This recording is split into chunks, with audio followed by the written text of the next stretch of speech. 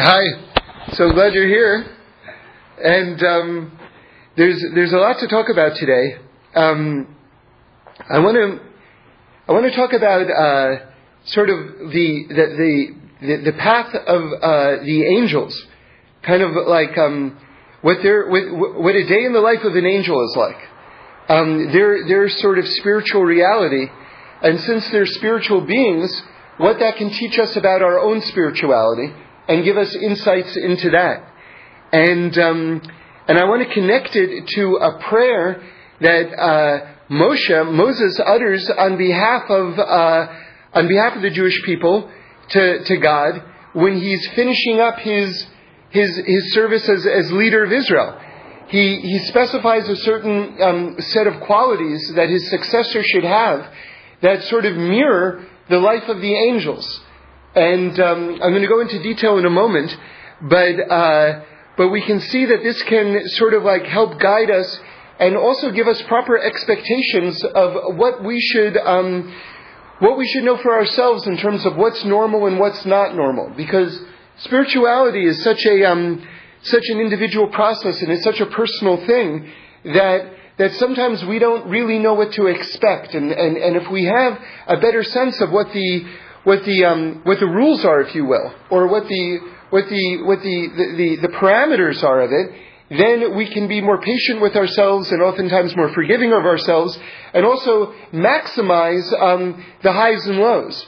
Because, as you'll see in a moment, that's very much a part of what the whole spiritual thing is all about. So, let me begin with this notion of the spiritual life of angels. What a day in the life of an angel is like. And I just want to zero in on one particular point, and that's what we're going to focus on in this talk, and we're going to sort of like look at all sorts of different dimensions of it. So this comes from the prophet Yechezkel, or in English Ezekiel, and it's right in the beginning of his prophecies. It's chapter 1, verse 14. And what it talks about is how, here I'll read it for you.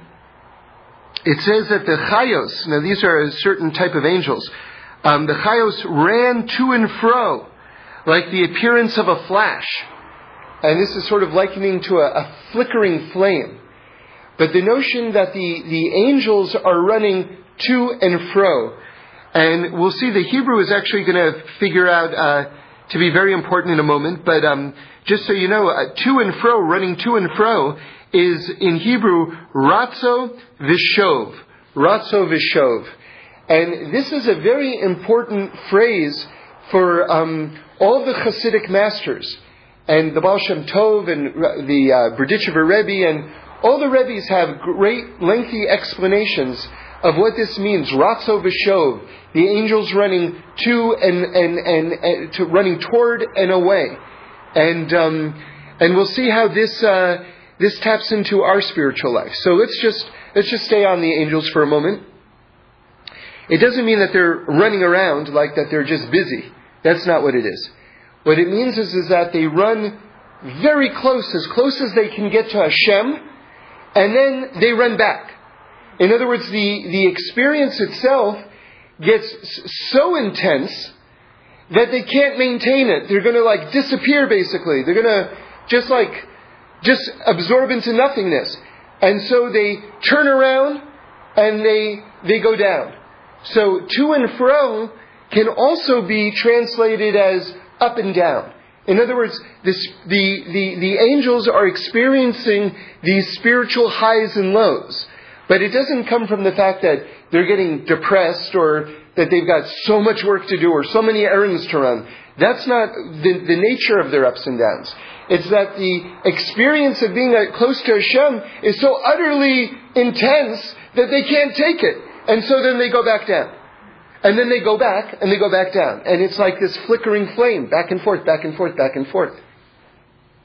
But from here, we see something very, very interesting about the nature of spirituality itself, as we apply it to us human beings, which is that I think, and I'll speak personally, but I would imagine this is what most people think, whether they've actually kind of spelled it out in their mind or not, is that what I want to be is on the highest spiritual level, ideally. And to the extent that I can't maintain that spiritual high, that this is a failing on my part of some sort. And that if I drop back down, I've done something wrong. And so what you see first and foremost is that the nature of spirituality is for it to go up and down, up and down. And that if a person experiences a spiritual high and then drops back down, that's normal actually. That they haven't done anything wrong, that's normal. Now, just to be clear, I'm not talking about in a situation where someone is experiencing a spiritual high and then all of a sudden, just starts, yelling at people and stealing from people and everything like that. And then you go, oh, it's normal for me to experience a spiritual low. It's normal for me to steal right now. So I'm just talking about in an ideal state where a person is trying to do the right thing. Even in the context of trying to do the right thing, they're going to experience ups and downs.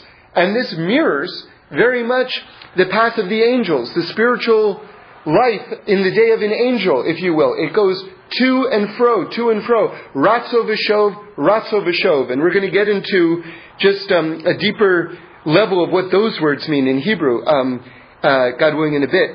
But I want to connect this now to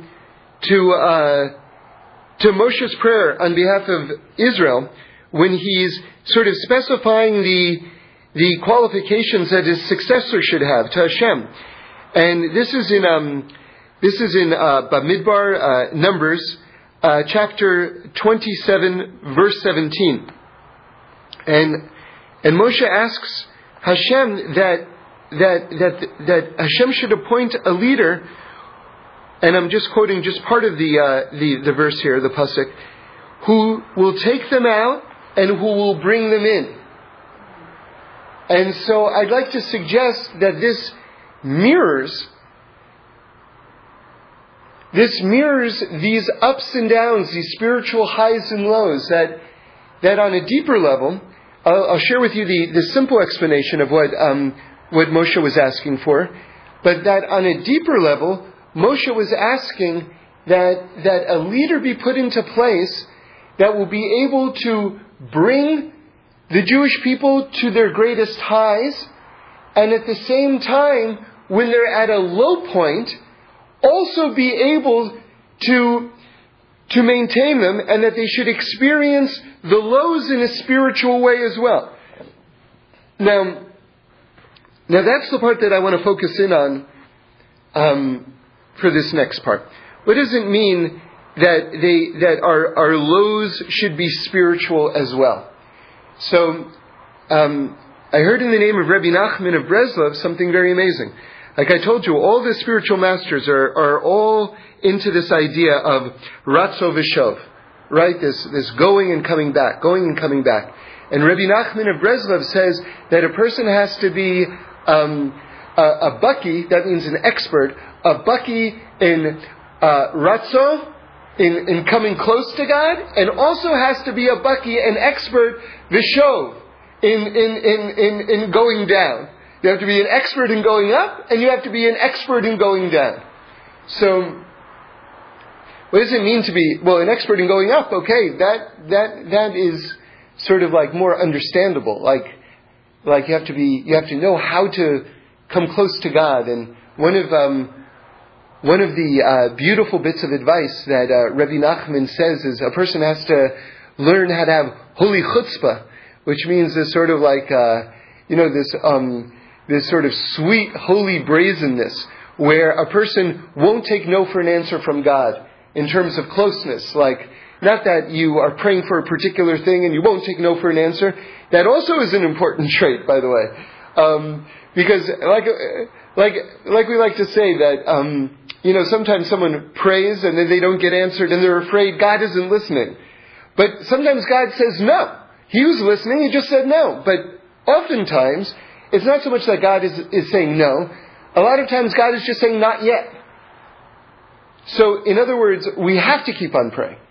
and then when to stop praying for something and everything like that. When a not yet is actually a no, then you have to talk to good people, and you have to get advice from other people. But that's a subject in and of itself. But the point that I really wanted to make is just in terms of a person desiring to be close to God. And there, you can't ever take no for an answer. You can't ever take no for an answer. You know, one of the best examples of this, I think, and one of the most tragic examples, because unfortunately the story doesn't work out so well in the end, of refusing to take no for an answer, is there's a very sad, very famous story about one of the greatest sages of Israel. His name was Rabbi Elisha ben Abuya, also known as Acher, which was a bit of an ignominious name. It means the other one, because he sort of turned his back on Torah. But he was one of the greatest sages, and he was a contemporary and a peer on some level of Rabbi Akiva. So really, one of the most exalted figures. And if you want to read his story inside in the Talmud, it's in Gemara Chagiga, and actually I have a whole talk on it if you're interested. But anyway, the point is that Rabbi Elisha ben Abuya at one point really wanted to return back into the fold. And he said that he heard a voice from behind the partition, up in Shemayim, right, up in heaven, like in the highest reaches of heaven, that everyone can return, chutz acher, except Acher, which was sort of his nickname, except him. And he took that seriously. But really it was a test. It was a test, which is he actually going to believe that he can't return? And the answer was no. He should have said, that's just a test. Even I can return. Because everyone can return. That's the ground rule. The ground rule is that everyone can return. And until our last breath, where there's life, there's hope. Until our last breath, literally we can return to God. And it says about, just so you want to hear just how far this goes, the longest reigning king of Israel and the worst king of Israel. So it's like this weird, wow, sounds like the worst of both worlds, right? Was someone named Menashe, King Menashe. And, he has a very interesting history because his father was Chizkiyahu, who a lot of the sages thought could have actually been the Messiah, could have been Mashiach. And very late in life, Chizkiyahu was just one of the greatest people ever. At the very end of toward the end of his life, I don't know how old he was exactly, but he became very, very sick. And he wants to know, why am I sick? Now, back in that day, you had prophets who were still alive. They could actually answer questions like that with a degree of specificity, which is amazing, because when things go wrong in our life, we don't know what's going on. We're like, is it this? Is it that? I can't figure it out.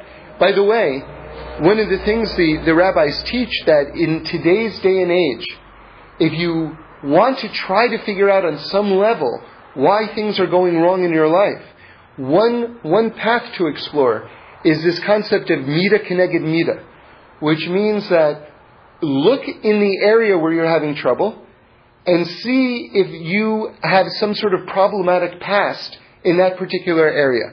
Like maybe you did something at some point that needs fixing in that particular category.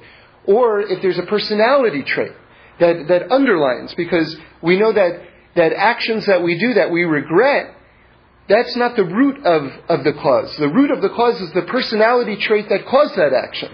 That's the deeper fixing. So what is inside of me that caused me to do that thing to begin with?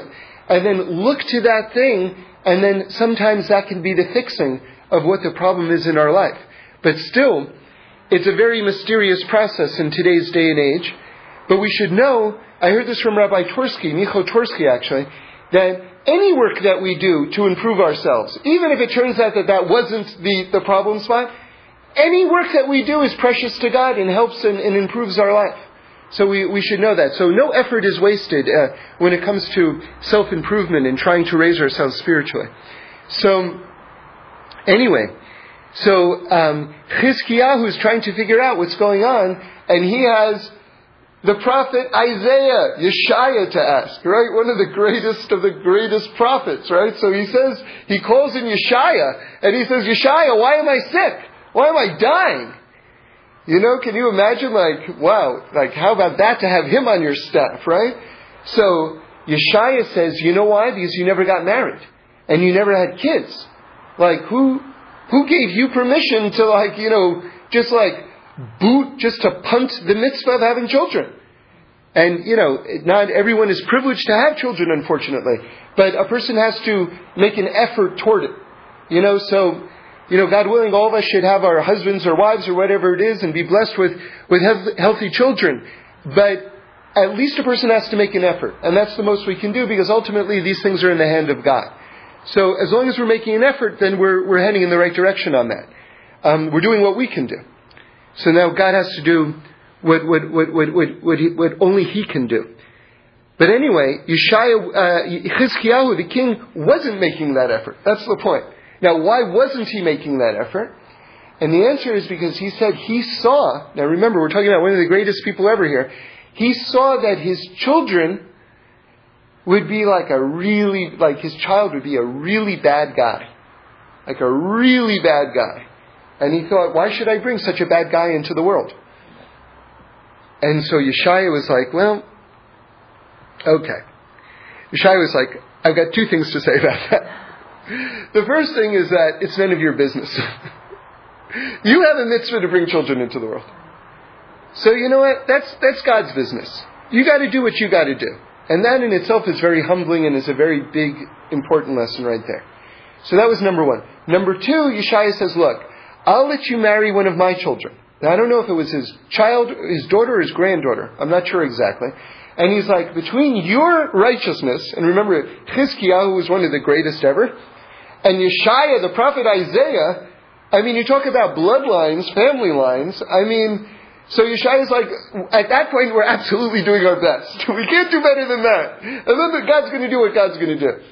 So Chizkiyahu, the king, agrees, and they make the match, and the child born from Chizkiyahu and the descendant of, whether the daughter or the granddaughter of Isaiah, turns out to be Menashe, the worst, lowest king.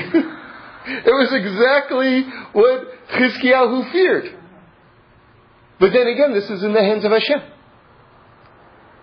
So it's a very twisty, ironic story. But why am I telling you this whole story? Because of this last part. At the end of Menashe's life, he did tshuva. He returned to God. And there was a big storm in heaven. And they were like, what? No way. This guy's been reigning for decades. He's instituted idol worship in Israel. This guy's the lowest, the worst. And it says that the angels carved out, on command of God, the angels carved out an entirely new pathway, a whole new freeway up to heaven for Menashe's prayers and for his tshuva, that they should be accepted. So maybe this ultimately was why Hashem wanted Chizkiyahu to have Menashe to begin with. So that all of history should learn that you can even be the most corrupt and the lowest, and that you really have till the last moment. And that every moment counts. And that your prayers, that even if the angels have to carve a new pathway in Shemayim, in heaven, that your prayers will still be accepted. So again, ironically, it becomes a message of hope and empowerment for all future generations. So back to us. back to us. So we know that what Rabbi Nachman talks about, this holy chutzpah, this sort of like never taking no for an answer when you want to get closer to God. Even if you hear a voice behind the partition Hashem saying that you can't come closer, don't believe it. It's just a test. You can always come closer. From wherever you are, you can always come closer. And so that's in terms of rising up. And there are more sort of traditional teachings of how to get closer to God. Obviously, Torah and mitzvahs and all the rest, and just kind of being good and having an open heart and all the rest. This we know. But the more maybe difficult area to master is how do you become a baki v'shov? How do you become an expert in going down? Right? In terms of managing depression or managing just the mundane, boring, unexciting parts of life. How to remain spiritual in the off times, so to speak. And so that's what I want to just concentrate a little bit on right now. You know, I'll just say one thing from Rebbe Nachman. And when I talk about depression, I'm not talking about chemical depression. That if a person really feels as though they're clinically depressed, they should see a psychiatrist, and there's medication for that. And that's unfortunately something that millions and millions and millions of people live with, and that's become, for better or for worse, normal today. So it's not a stigmatized thing. And if a person really feels as though they're experiencing that, they should seek help. But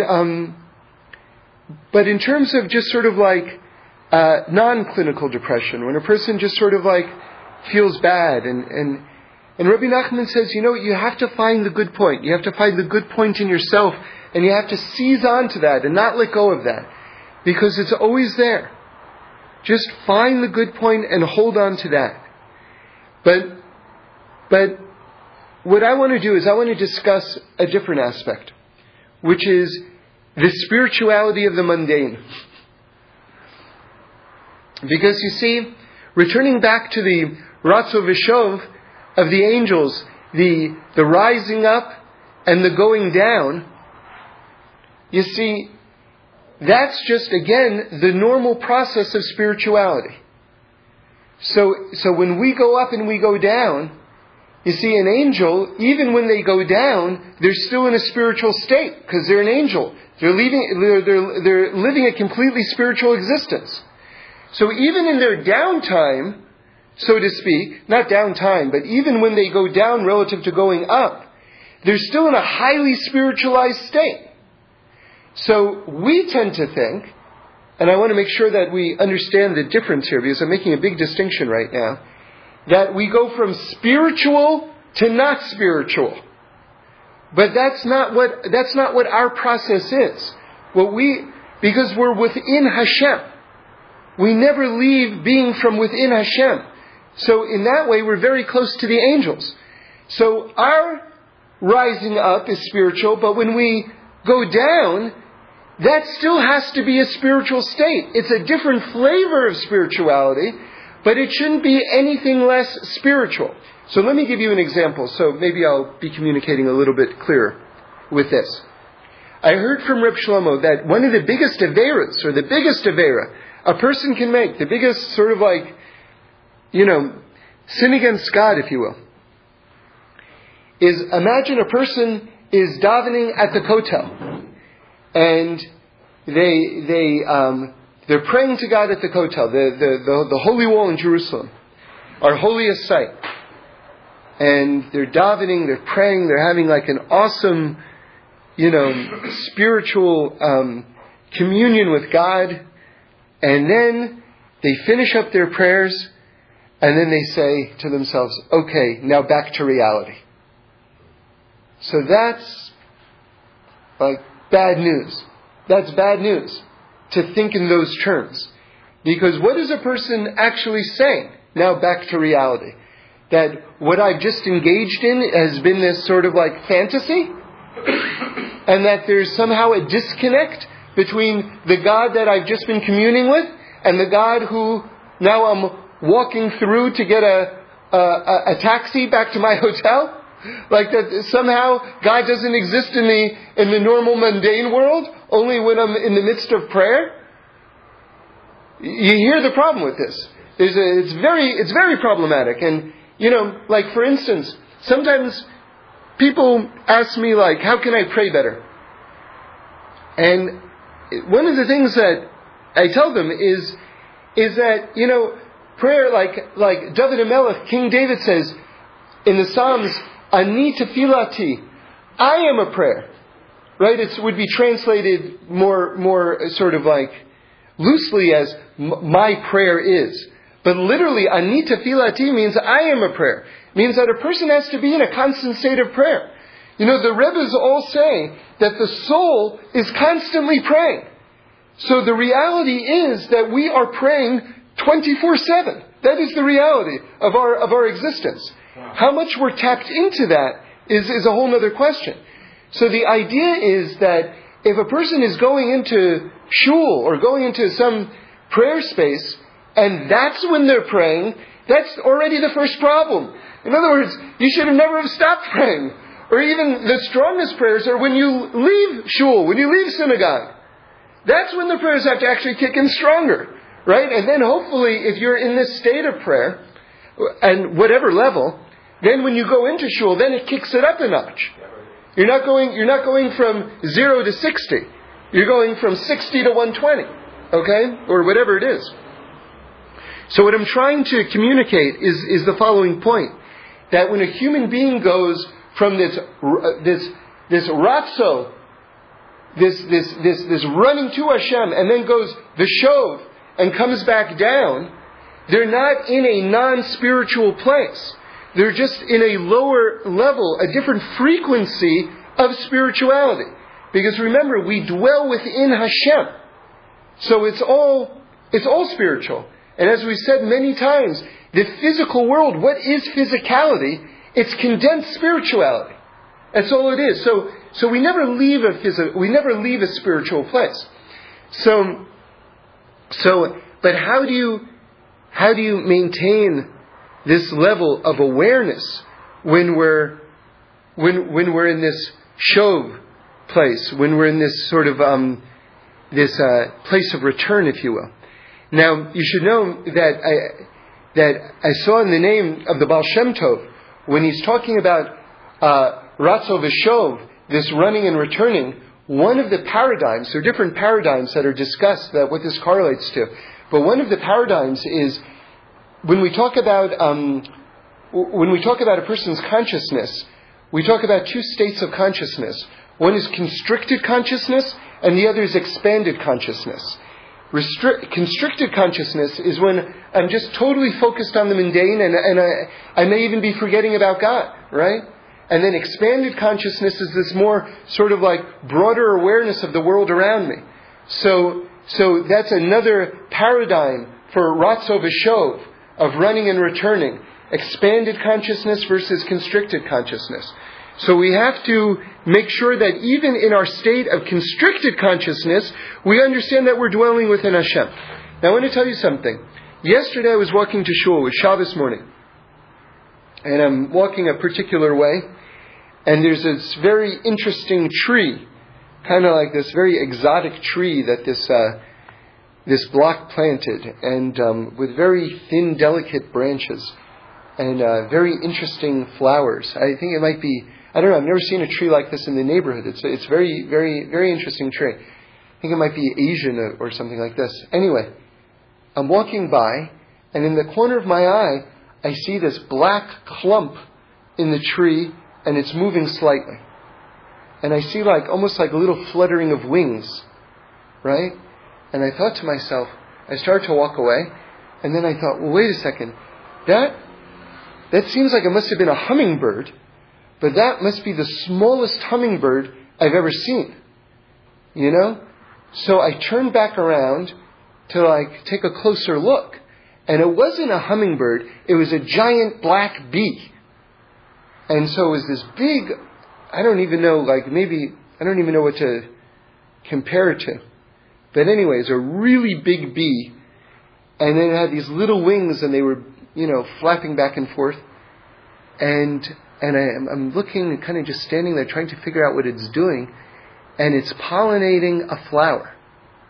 This like very small flower, especially given the size of this bee, And I thought, wow, just kind of checked it out for a little bit. And I started walking, and I thought to myself, there are a lot of flowers on that tree, And look how God works. God is sending that bee to pollinate that one flower, but I'm sure that bee isn't just going to stop at that one flower. It's probably going to go from flower to flower to flower on that tree. I thought, and the flowers were really small. I thought, wow, God, look how precisely God is running the world.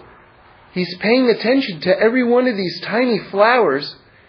And then, we have a teaching which says that there's an angel that's put in charge of every blade of grass, telling it that stands over every blade of grass. And think about how many blades of grass there are in the world.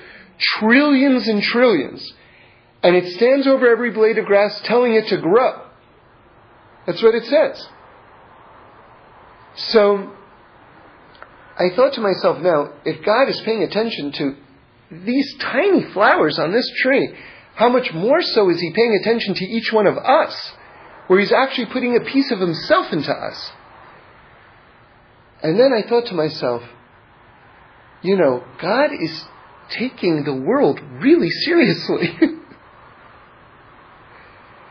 So if God, if you want proof of how important life is, look how seriously God is taking the world. So, in terms of our own lives, how to connect with God when we're in this state of constricted consciousness, if you will. First, we have to recognize that we've never left Hashem's presence, even if we're just seeing the set of bills that are in front of us on the kitchen table or something like that. We've never left Hashem's presence, and that Hashem is absolutely with us. I heard from Reb Shlomo something. He said, I told you what he said the biggest Aveira was, right? Saying, now back to reality. Now let me tell you what he said the biggest Kiddush Hashem is. So this is the opposite end of the spectrum. The greatest thing a person can do is to communicate to people how close God actually is. See, we intuitively understand how far away God is. But the reality is that as far away as God is, He's even closer. He's even closer than He's far away. But again, we have this paradigm, like we express it as this construct. There are many constructs, but maybe the most famous one is Avinu Malkeinu. Our Father, our King. On the one hand, He's our Father. He's right there. On the other hand, He's our King. This exalted presence that's in a palace somewhere beyond. Right? But it's both true. It's both true. And so much in our generation, we get the Malkeinu aspect, our King aspect, but we don't understand the Avinu aspect. God's utter closeness at all times. So we have to tap into that. Now remember, Moshe prays to God, please grant the Jewish people a leader who will take them out and bring them in. In other words, that will teach us the importance and the spirituality, not just when we're in a spiritual state, but also when we're in this low state, to understand that your presence is there constantly. Now I want to go to another level right now. I mentioned the Hebrew words Ratzo V'Shov, this running of the angels and returning. And that's again if you want to see it, that's again in chapter 1, verse 14 of Yechezkel, of Ezekiel. This pathway of the angels, okay? And that is mirrored in our own lives as well. So I was just kind of like contemplating these words and just kind of thinking about them. And I thought, you know what, I'd like to actually take the the gematria of Ratzo V'Shov, right? And I debated for a moment whether I should do that. And then I thought, you know what, this phrase is so important.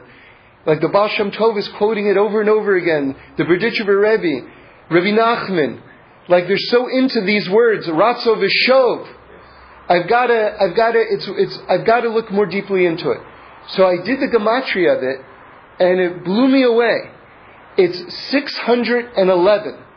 Now, that may mean something to you right off the bat. It may not mean something to you right off the bat. But 611 is the gematria of the word Torah. So it's, you can't get more bedrock than the word Torah itself. Right? That's Torah. So I want to begin to explain the correlation between Ratzo V'Shov and the word Torah. So the most primary thing I want to say is the following, which is the Torah is there for us in all of our ups and downs. Right? We could just end the discussion with it right there, but I want to go in further than that. The Torah is there for us in all of our ups and downs.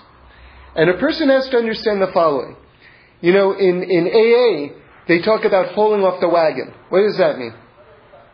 Falling off the wagon means that a person is, has a drinking problem or, some other abuse problem, and they stop doing it, and they're in a good place, they're not doing it anymore. They fall off the wagon, they start doing it again. But in Torah, you have to understand something. Because God is everywhere, and because there are mitzvahs for all situations, even in our low state, there are special mitzvahs, like the mitzvah of returning back to God, right? How can you return back to God unless you're in a low state, unless you've made a mistake?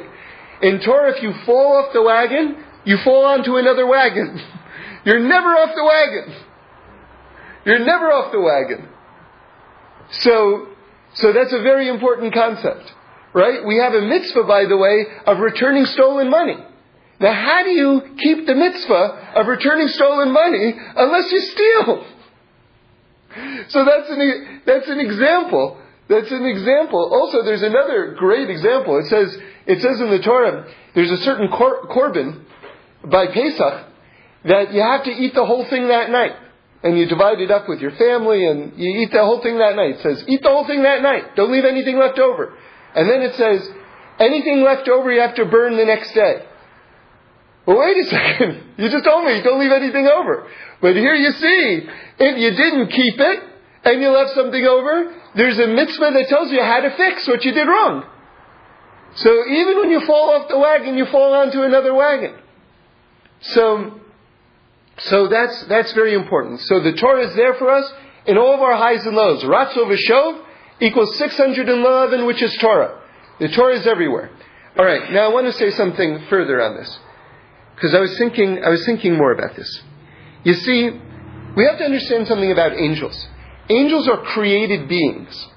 In other words, Hashem, and this goes without saying, but just to articulate it, Hashem is beyond the angels. Of course He is. He's beyond the angels. And that the angels are creations of God. Alright? But it goes further than that.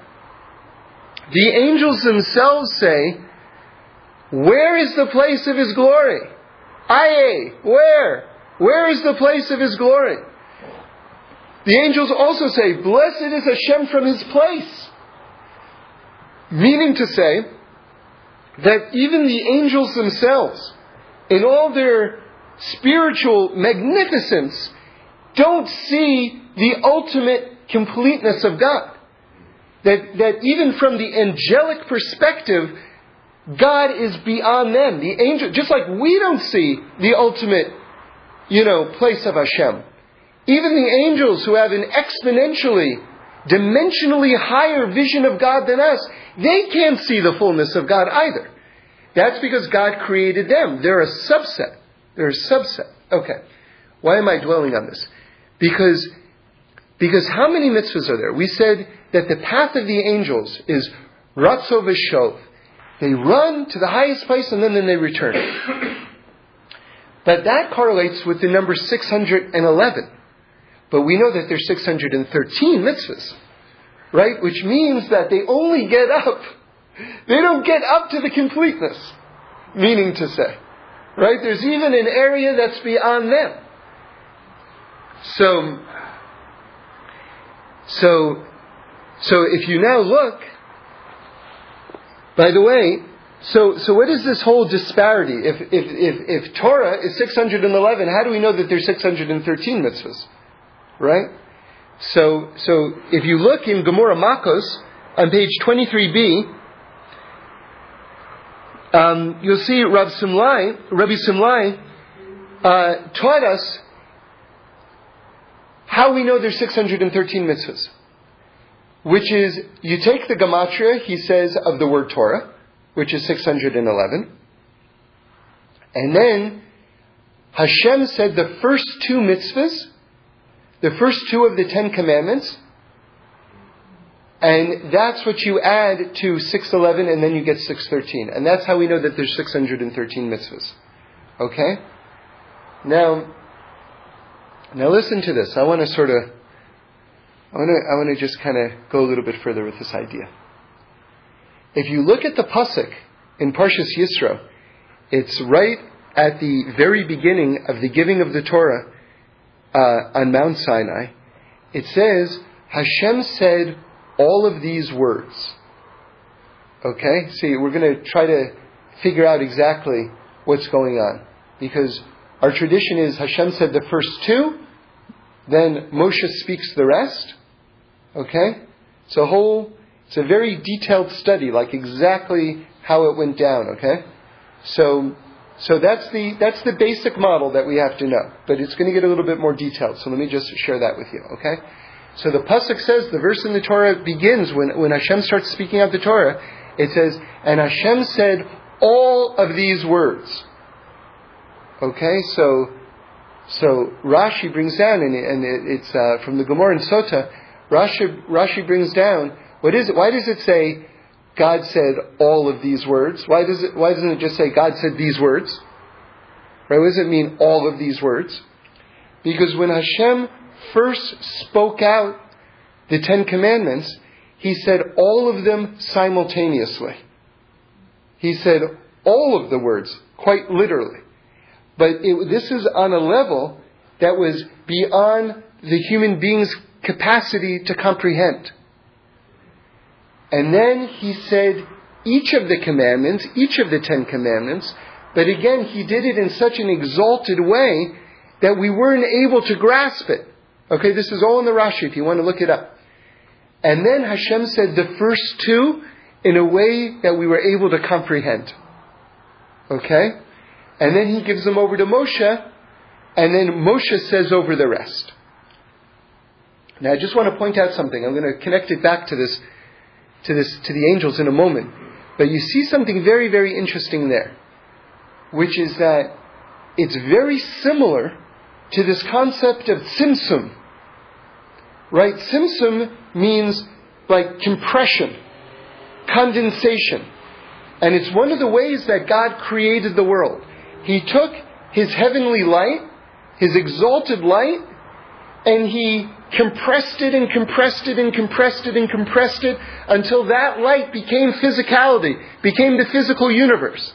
Now our tradition is that God made the world out of Torah. God made the world out of Torah.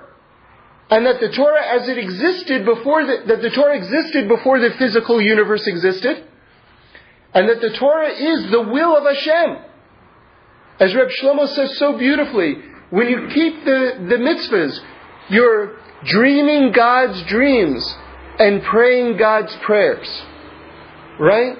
So what did God do when He first spoke out the Torah? It was on this level of light which was beyond the physical. He said all the words at once, simultaneously. And we couldn't grasp it. It's like the highest aspects of the light. Then He said each verse, but in such an exalted way that we still couldn't grasp it. But still it's becoming more delineated. Like the physical universe, transitioning from spirituality to physical reality in one seamless continuity. And then He said the first two in a way that we could grasp. and then he has Moshe say the rest. So down to physicality. Do you see? So it mirrors, just like God created the world out of Torah, the giving of the Torah itself mirrors the creation of the world itself, which is made out of Torah.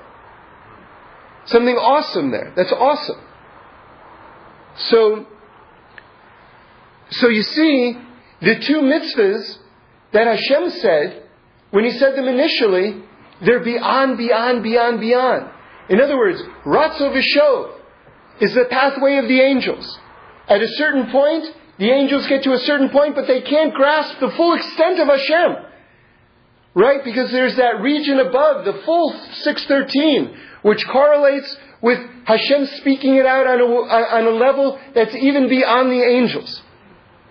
Right? An aspect of His infinity. Now, I'll say one more thing. Correlating with these upper reaches of Shemayim. Which is that we say that the first utterance of Hashem, He said all of the 10 Commandments at once. Simultaneously. Now the Baal HaTurim brings that in the 10 Commandments there's 620 letters.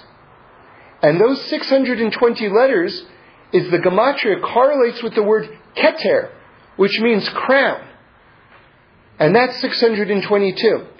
And Kabbalistically speaking, in one of the paradigms of the maps of heaven, Keter is like the very top of heaven. The crown of heaven. So in other words, the angels go to 611, Ratzo V'Shov, right? But they don't reach the highest levels because even they ask, where's the place of Hashem's glory? So again, let's just kind of wrap it up and just review for a moment. The normal pathway of spirituality is to go up and down. That's normal. And if we experience spiritual highs and then spiritual lows, we shouldn't think that there's something wrong with us. Right? Moshe asked, let there be a leader who will guide them in their going to and their coming from. Yes. And that we have to become masters, like Rabbi Nachman of Breslov says, Bakis V'Shov. We have to become masters in how to spiritualize, or understanding that even in our low points, we're still within Hashem. And to find ways to connect, even if it's in a different flavor. In other words, sometimes the answer in our low state is not just to rocket ourselves or to do our best to rocket ourselves back onto a high state, but to just sort of like chill, but to chill in the presence of God. You know, so we're sort of like, okay, I'm in a place of constricted consciousness, but God, I know you're right there. God, I know you're right there. You're right in this room with me right now. And that's how we can become masters of spiritualizing even these relatively unspiritual moments which are inevitable in our lives, and embracing it all. Hashem should bless us that we should become masters the Ratzo and masters the Shov, so that we should see Hashem everywhere and to always feel His closeness.